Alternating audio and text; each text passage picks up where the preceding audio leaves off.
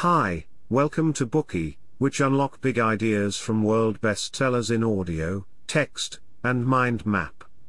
Please download Bookie at Apple Store or Google Play with more features. Get your free mind snack now. Today we will unlock the book The Outsiders, 8 Unconventional CEOs and Their Radically Rational Blueprint for Success. Who is the greatest CEO of the last 50 years? Your most likely answer would certainly resonate with many others: Jack Welch. From 1981 to 2001, he generated a compound annual return of 20.9% for General Electric. For every $1 invested in GE stock when Welch became the CEO, you would have $48 when he stepped down. During his tenure, he was a regular on the cover of Fortune magazine. He represents a recognized management style that emphasizes active monitoring of operations and maintaining regular communication with Wall Street while keeping a close eye on stock prices. In public perception, Welch is the standard used to measure all C.E.O.'s performances, so to speak. However, the author of this book disagrees. He points out that the greatness of a CEO is not measured by the absolute returns generated by the companies they lead, but should instead be gauged by comparing the compound annual returns of peers and the overall market over the same period. If a CEO can deliver better returns than their peers and the overall market, they deserve to be assigned the word great. This book profiles 8 great but little-known CEOs, describing them as outsiders. However, despite their lower profiles, they were able to beat their peers and Jack Welch hands down. On average, these outsiders outperformed the S&P 500 index by more than 20 times and their peers by more than 7 times. These great CEOs all have one common characteristic: they see capital allocation as a core task. This book is not only intended for managers and entrepreneurs, but also for ordinary people. Using the criteria of outsiders mentioned in the book to validate investment opportunities is like holding a bright light in the chaotic business world, allowing you to embrace its uncertainty with open arms. The author of this book, William Thorndike, is the founder of Housatonic Partners, an established private equity firm. He is also a trustee of the Stanford Business School Trust and president of College of the Atlantic Trust. He is also the chairman of U.S. coal giant Consol Energy and a board member of several well-known firms. In addition to these positions, he also serves as a guest lecturer at Harvard Business School and Stanford Business School. He has experience in both management and investment, having been praised by monumental figures such as Warren Buffett, Dell Incorporated's chairman and CEO Michael Dell, and Bill Ackman, a rising star in the investment field. In this Bookie, we'll look at the core ideas of this book from 2 perspectives.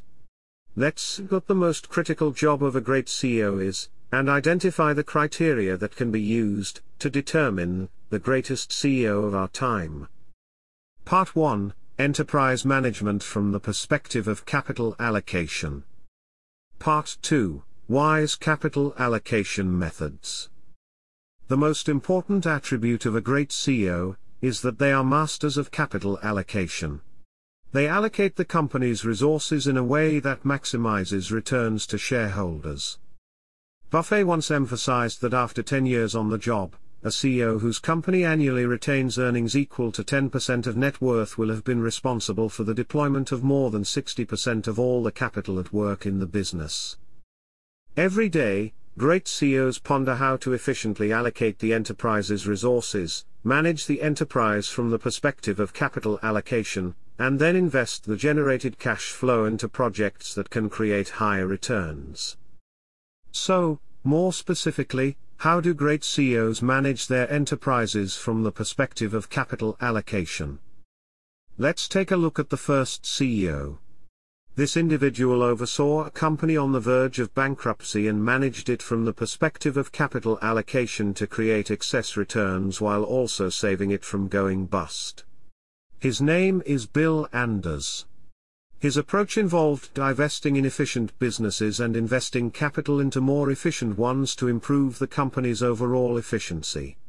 In just 3 years, he transformed his company from $600 million in debt to $5 billion in cash.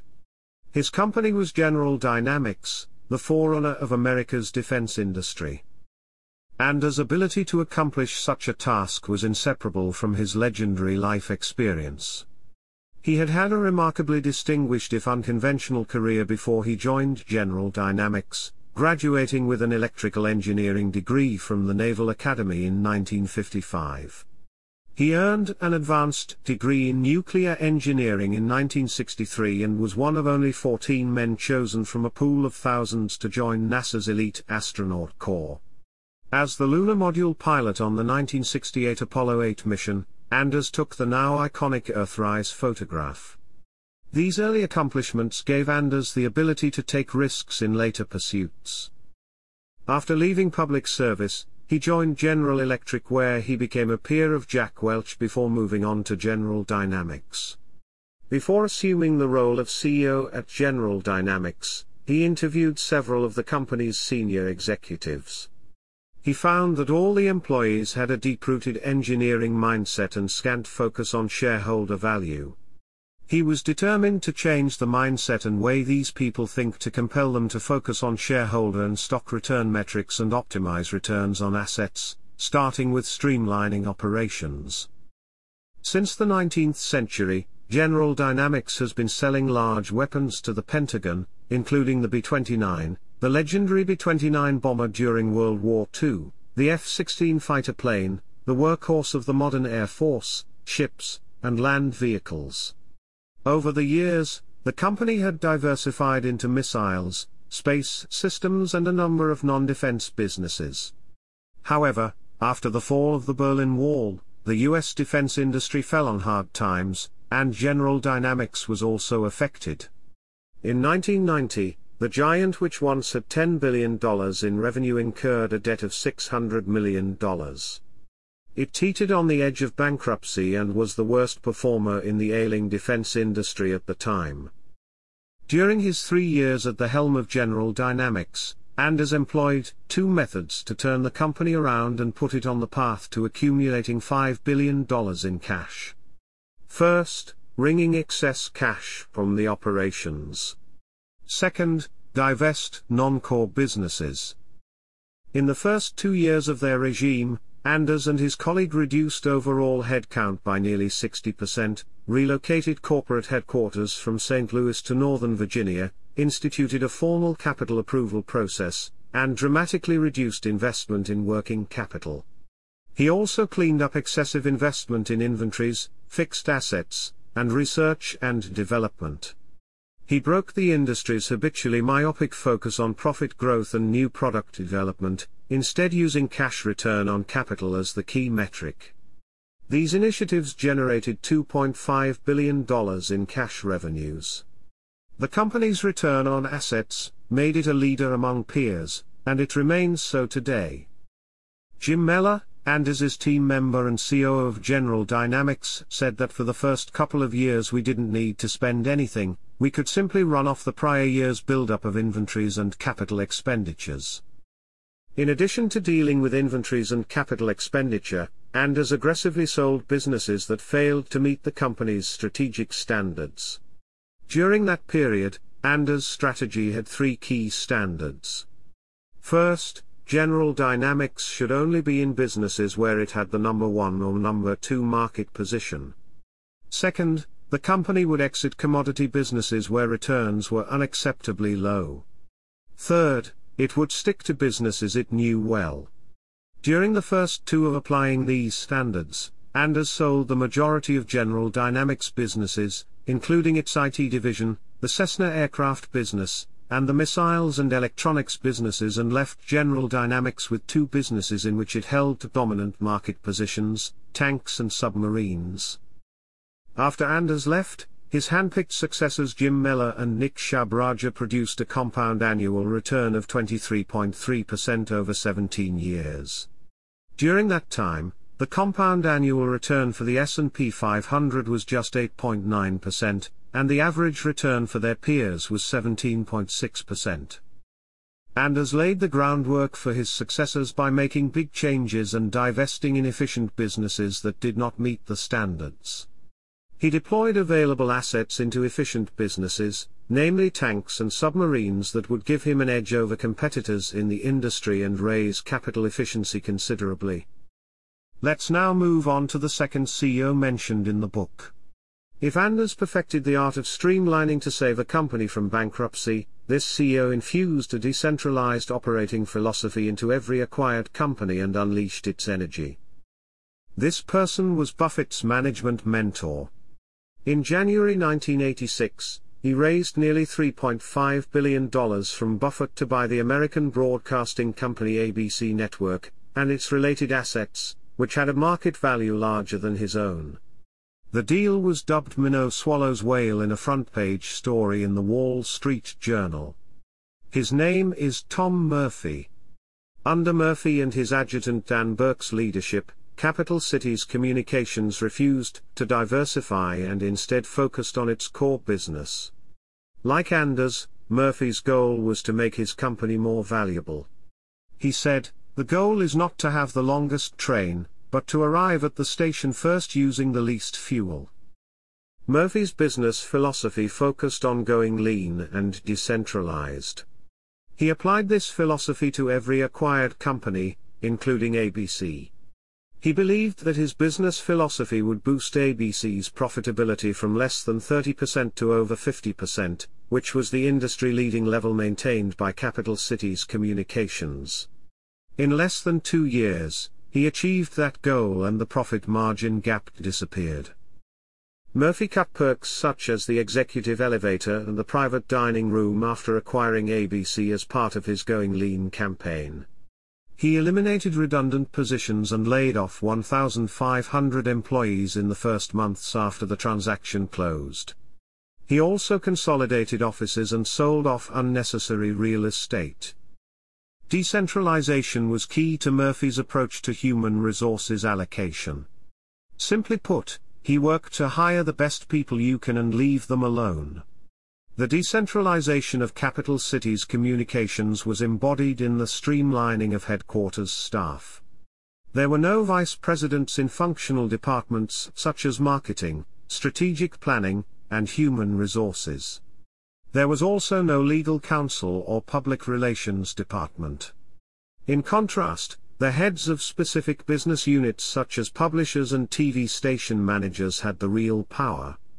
Extreme decentralization reduced both costs and complaints, gave operational managers sufficient autonomy, and unleashed corporate dynamism.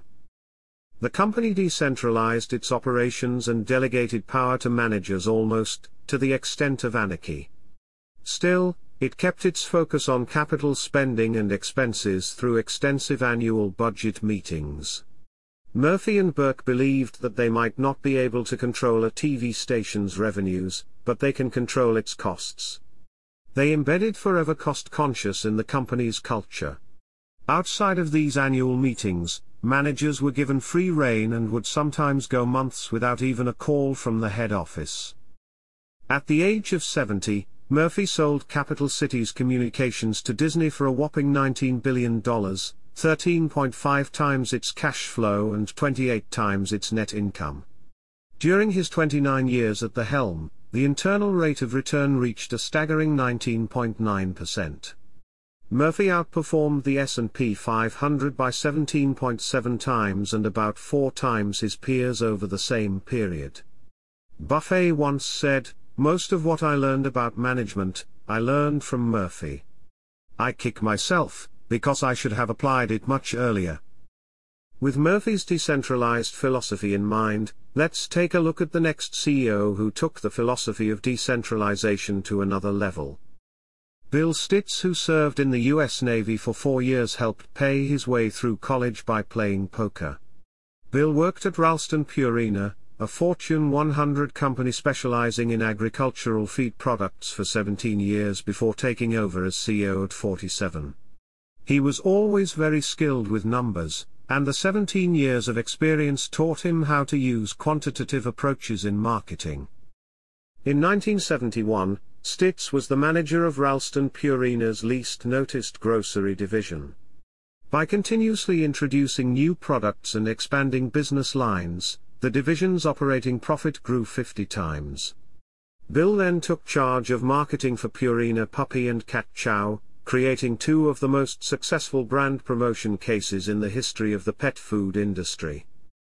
After being named CEO, one of Stitz's first tasks was to streamline and decentralize the company's operations. Realizing that many of its well-known brands were the most competitive, Stitz began restructuring the company around its core assets. He divested businesses that did not meet his criteria for profitability and returns. In his early years at the helm, Stitz sold the Jack-in-the-Box chain of fast food restaurants, the Mushroom Farms, and the St. Louis Blues hockey franchise. Stitz proceeded to sell other non-core businesses, leaving Ralston as a pure branded products company. Along with divesting the non-core businesses, Stitz made two significant acquisitions, Continental Baking, and the Energizer battery division from Union Carbide. Both companies had strong product brands, but both were flailing due to poor management. After acquiring the two companies, Stitz decentralized management, improved products, expanded distribution channels, cut redundant costs, and substantially increased the acquired company's cash flow through a series of measures. These actions created tremendous value for shareholders. In addition to selectively balancing divestitures and acquisitions, Stitz later used the spin-off structuring device to refine Ralston Purina's brand portfolio. In doing this, he created the ultimate decentralization. Stitz came to believe very early on that even with a relatively decentralized corporate structure, some of the company's businesses were not receiving the attention they deserved either internally or from Wall Street. Nor was a sell-off of assets conducive to minimizing the company's taxes. For these reasons, Stitz started using spin-offs. Before moving on, let's first define what a spin-off is. In a spin-off, a business unit is transferred from the parent company into a new corporate entity. Importantly, spin-offs highlight the value of smaller business units, allow for better alignment of management incentives, and critically defer capital gains taxes. Over the course of 6 years, Bill turned Ralston Purina into a pure pet food company in 3 steps, making it one of a kind in the US market at the time. The first step was to spin off small neglected brands, such as Chex cereals and the ski resorts, into a new venture, Ralcorp. The second step involved dumping its agribusiness, including its fast-growing protein technology business, to DuPont in exchange for shares.